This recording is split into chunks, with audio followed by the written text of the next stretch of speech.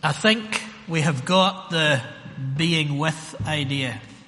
It comes back to me time and time again in conversations around the congregation.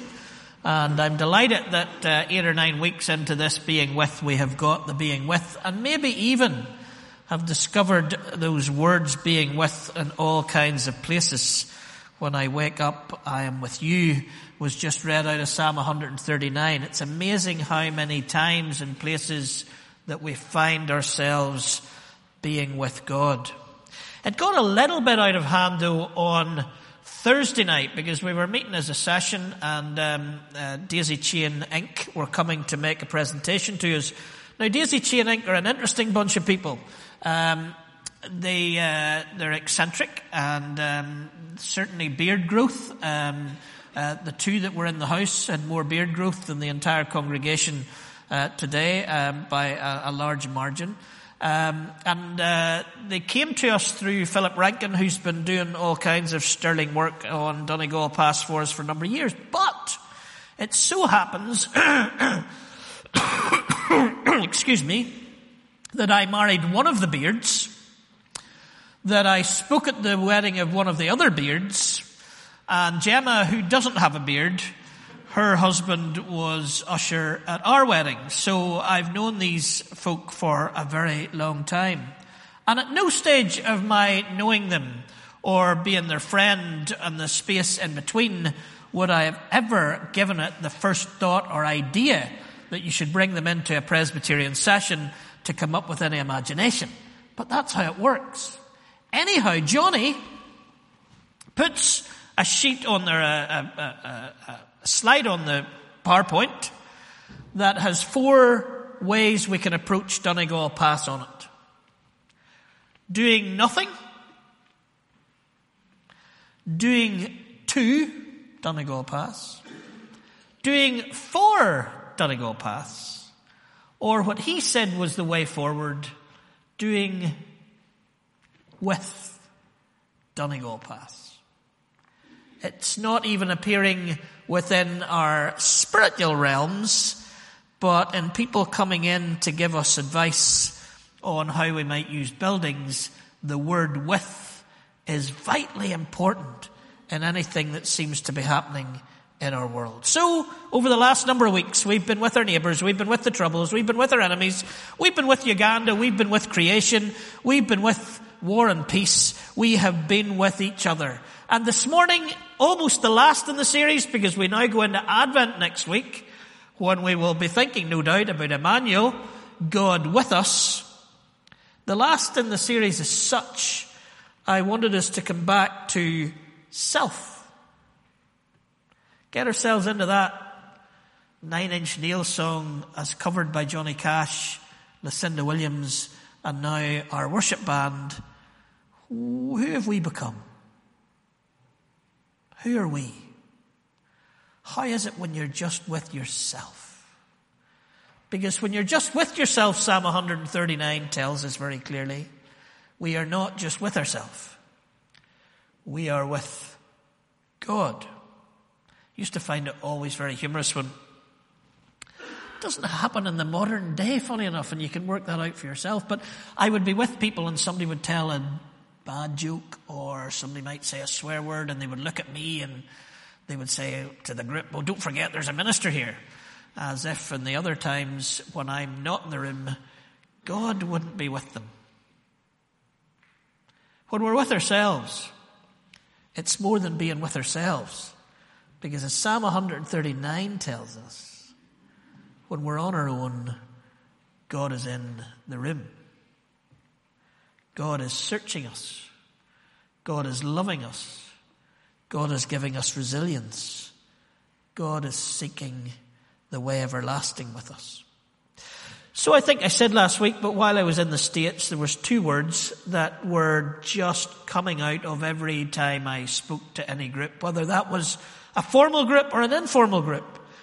I didn't intend it before I left, but on the very first Saturday night in Delaware, Ohio, when the band sang the very first song, which I had suggested they might sing, but hadn't thought anything more than that, the head and the hearts, let's be still.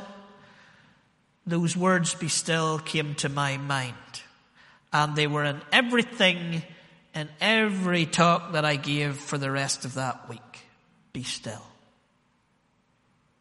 And then, during that trip in Calvin College, I met a girl called Gracie.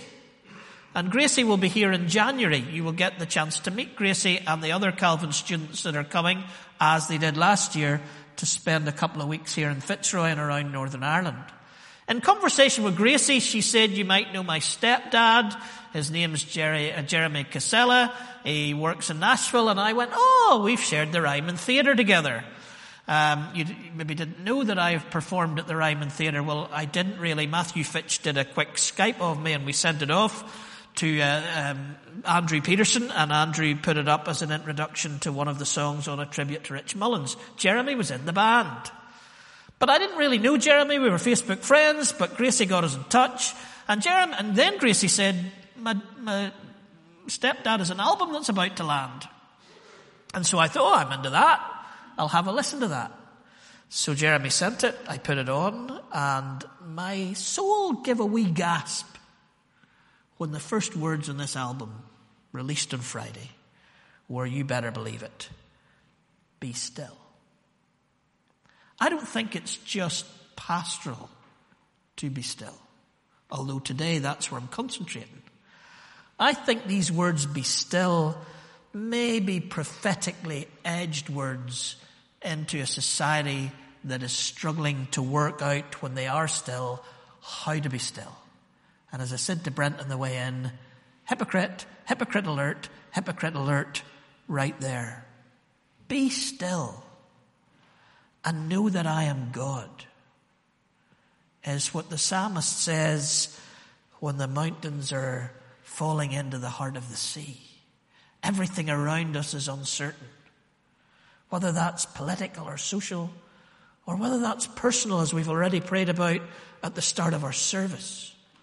Whether that's just the schedule we have, or the diary that's jammed, or the work that we do, or the work and the leisure that we do, or whatever else. I am aware that 4 of the first 8 rows in Fitzroy are empty. And I imagine that's just a crisis of diary and exhaustion and stress. At least when I have worried that it was my preaching, most of you have said it isn't. But in the last 3 years, the number of us that can come to church on a Sunday morning has dropped off a cliff. Because we can't, in the madness of our world, be still. At least not with each other. Of course, we might be able to do it on our own, and I have said God's with us. But I think one of the things this series has taught us is the importance of being with one another too. So when we're still, and it's just us, just me, and I start to be still in that psalm-like way. I've quoted Tozer before, A.W. Tozer. Who quotes A.W. Tozer anymore? I'm not sure. But when we're still, or when I'm still, and I'm still to know that God is God, Tozer's words come back. What you think about God is the most important thing about you. So when we're still, we're thinking about who God is, but what we're thinking about who God is the most important thing about who we are.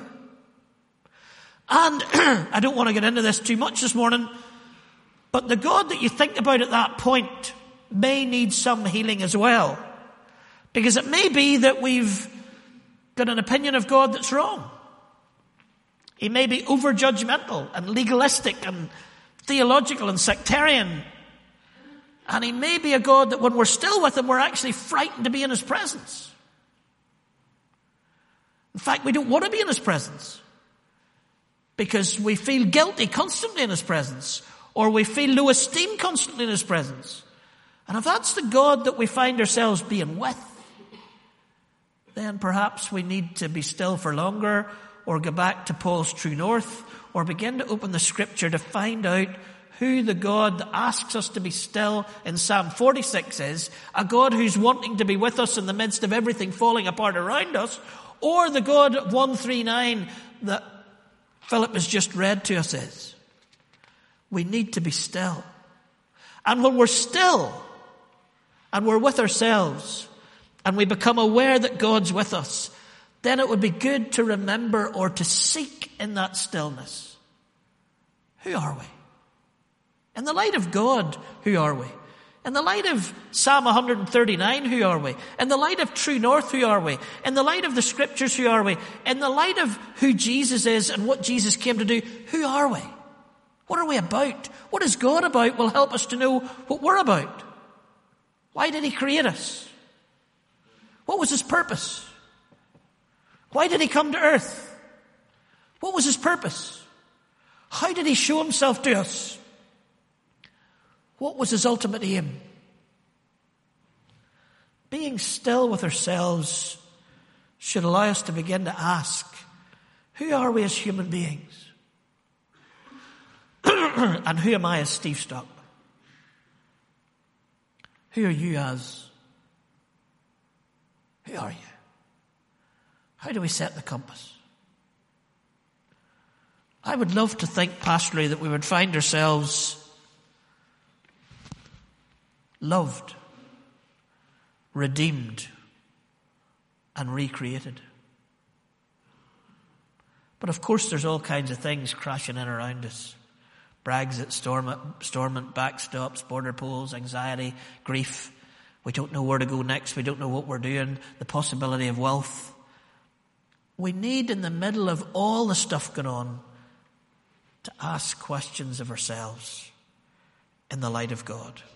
I used to, when I was speaking to a younger grouping than yourselves, no, some of you are as young as the ones I was speaking to, but I used to use, when it was trendy, a Delamitri. Oh, that's nearly as old as A.W. Tozer, but a song of theirs that said, look into the mirror. Do you recognize someone? Is it who you always hoped that you'd become when you were young? Be with yourself. Ask yourself questions. Is this who I wanted to be? Is this who I'd like to be? Is this who God wants me to be? Or as we sang, what have I become, my sweetest friend? Everyone I know goes away in the end, and you could have it all, my empire of dirt, and I will let you down, I will make you hurt. Who are we? Who is God? And who are we? And how do we find it being with ourselves? I've said that Sam Wells started this series out, but I haven't really followed Sam Wells into the different sermons that I've done.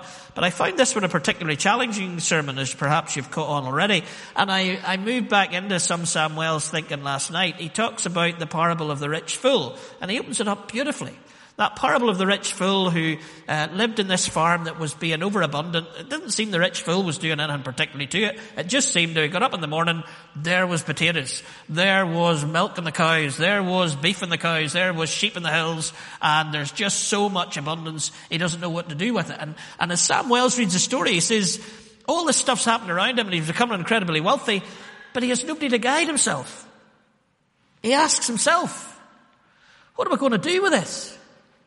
He asks himself, what's an answer to it? And he concludes himself, I tell you what I will do, because he has only himself to ask, I'll build bigger barns to put it all in, and I'll eat, drink and be merry, because there's not really much more meaning in that, because his wealth had caused him to lose himself.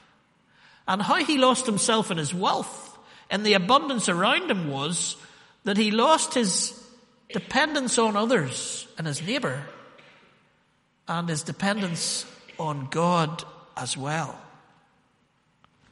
He ends up with bigger barns, but without God, companions, or eternity. He tries to insulate himself from death and all that's around him by his wealth. Maybe the rich young ruler, you still lack one thing, brings that to our minds as well.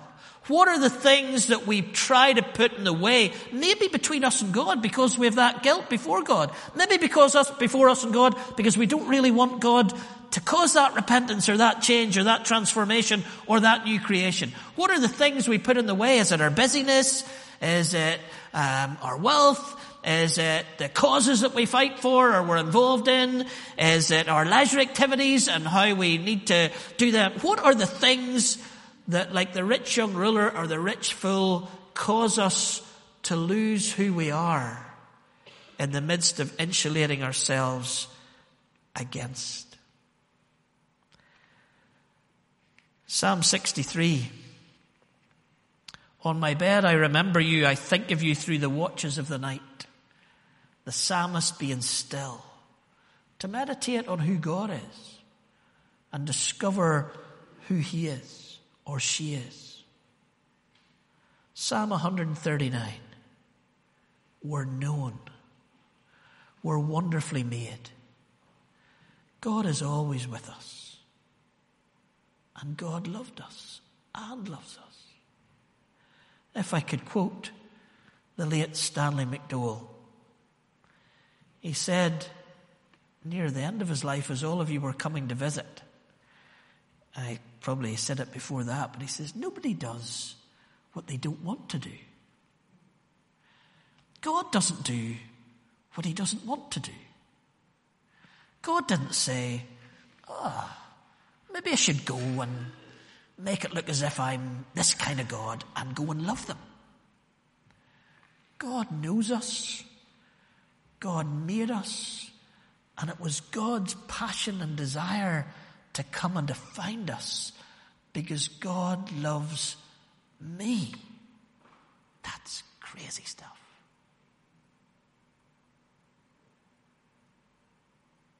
So he didn't build bigger barns. He didn't become independent. He wanted to be dependent, bizarrely on us, to have interaction, to have friendship and companionship, to have community. So this morning, it's maybe the homework for the week ahead.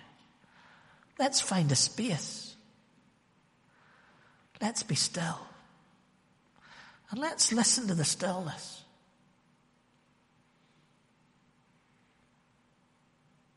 Let's hear ourselves uncertain maybe, unsure before God. And then let's hear God overcoming all that with a deep-seated love and compassion and empathy and knowing. And then when we've got to understand and trust that God is for us as well as with us, maybe we could say, search my heart, O Lord. Get to know those anxious and wrong ways within me. And lead me on the road everlasting. Being with ourselves is always being with God. And the prophetic words into our world, into your life and mine, are those vital words, challenging words, inspiring words, life-changing words. Be still and know that I am God. Let's be still for a moment. Let's allow our eyes to fall shut.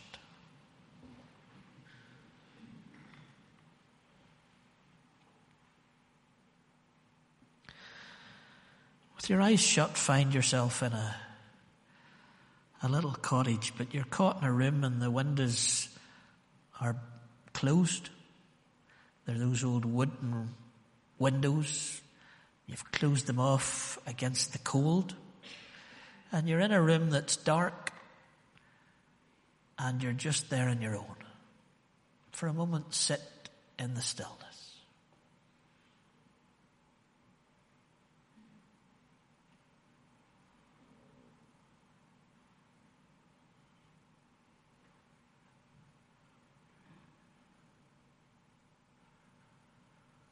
In that room, in the stillness, what's in your mind?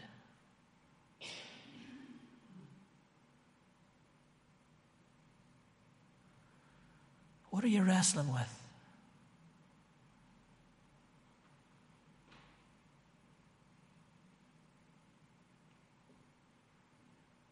What are your questions?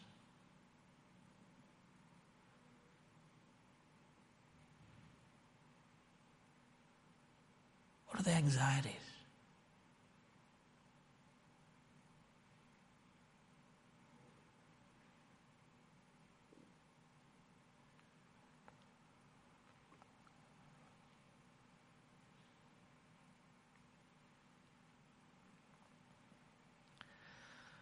I want you to get up and reach over to the window, and you're pulling 2 window doors open.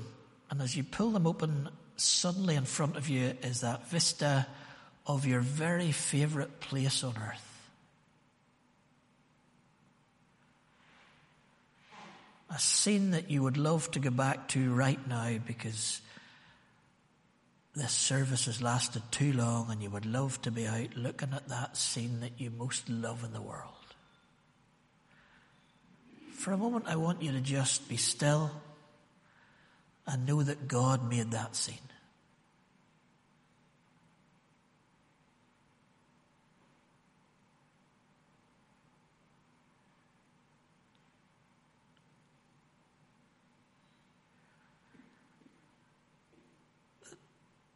That scene in front of you is who God is. Creator and sustainer. And maybe in the quiet, as you look out that window, you could praise him for a second or two.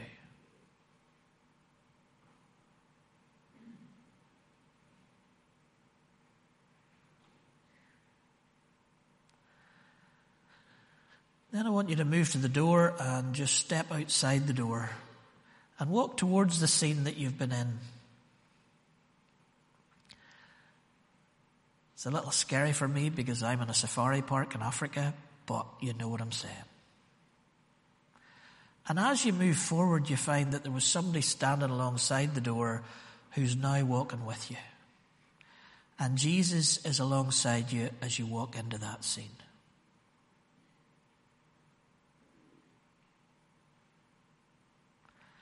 The two of you are walking right through the beauty of it.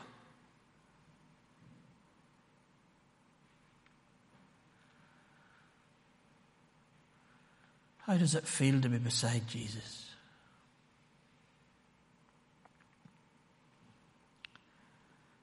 You feel easy or uneasy?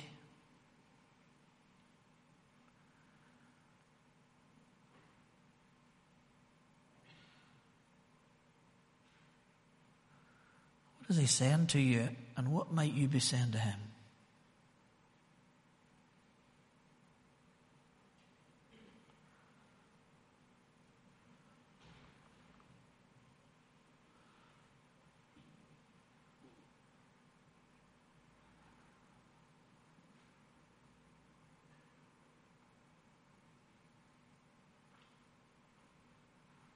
Jesus turns and says he has to leave you, and you're left walking back up to that little cottage on your own. How do you feel now?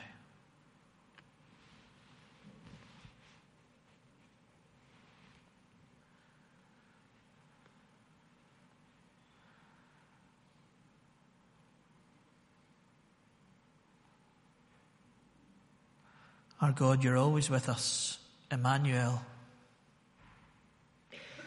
By your Spirit, you're with us in the dark room when we're on our own, wrestling with all of life. And yes, maybe it's easier to see you in the wonderful creation around us and to praise you for that, but you always want to be walking with us.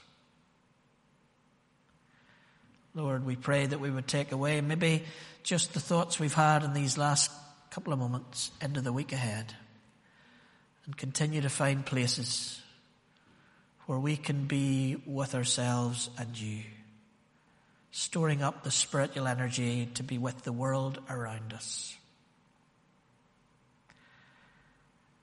Lord, give us time. Teach us to be still. And may we always know that you are God. And that makes everything about us different. In Jesus' name we pray. Amen.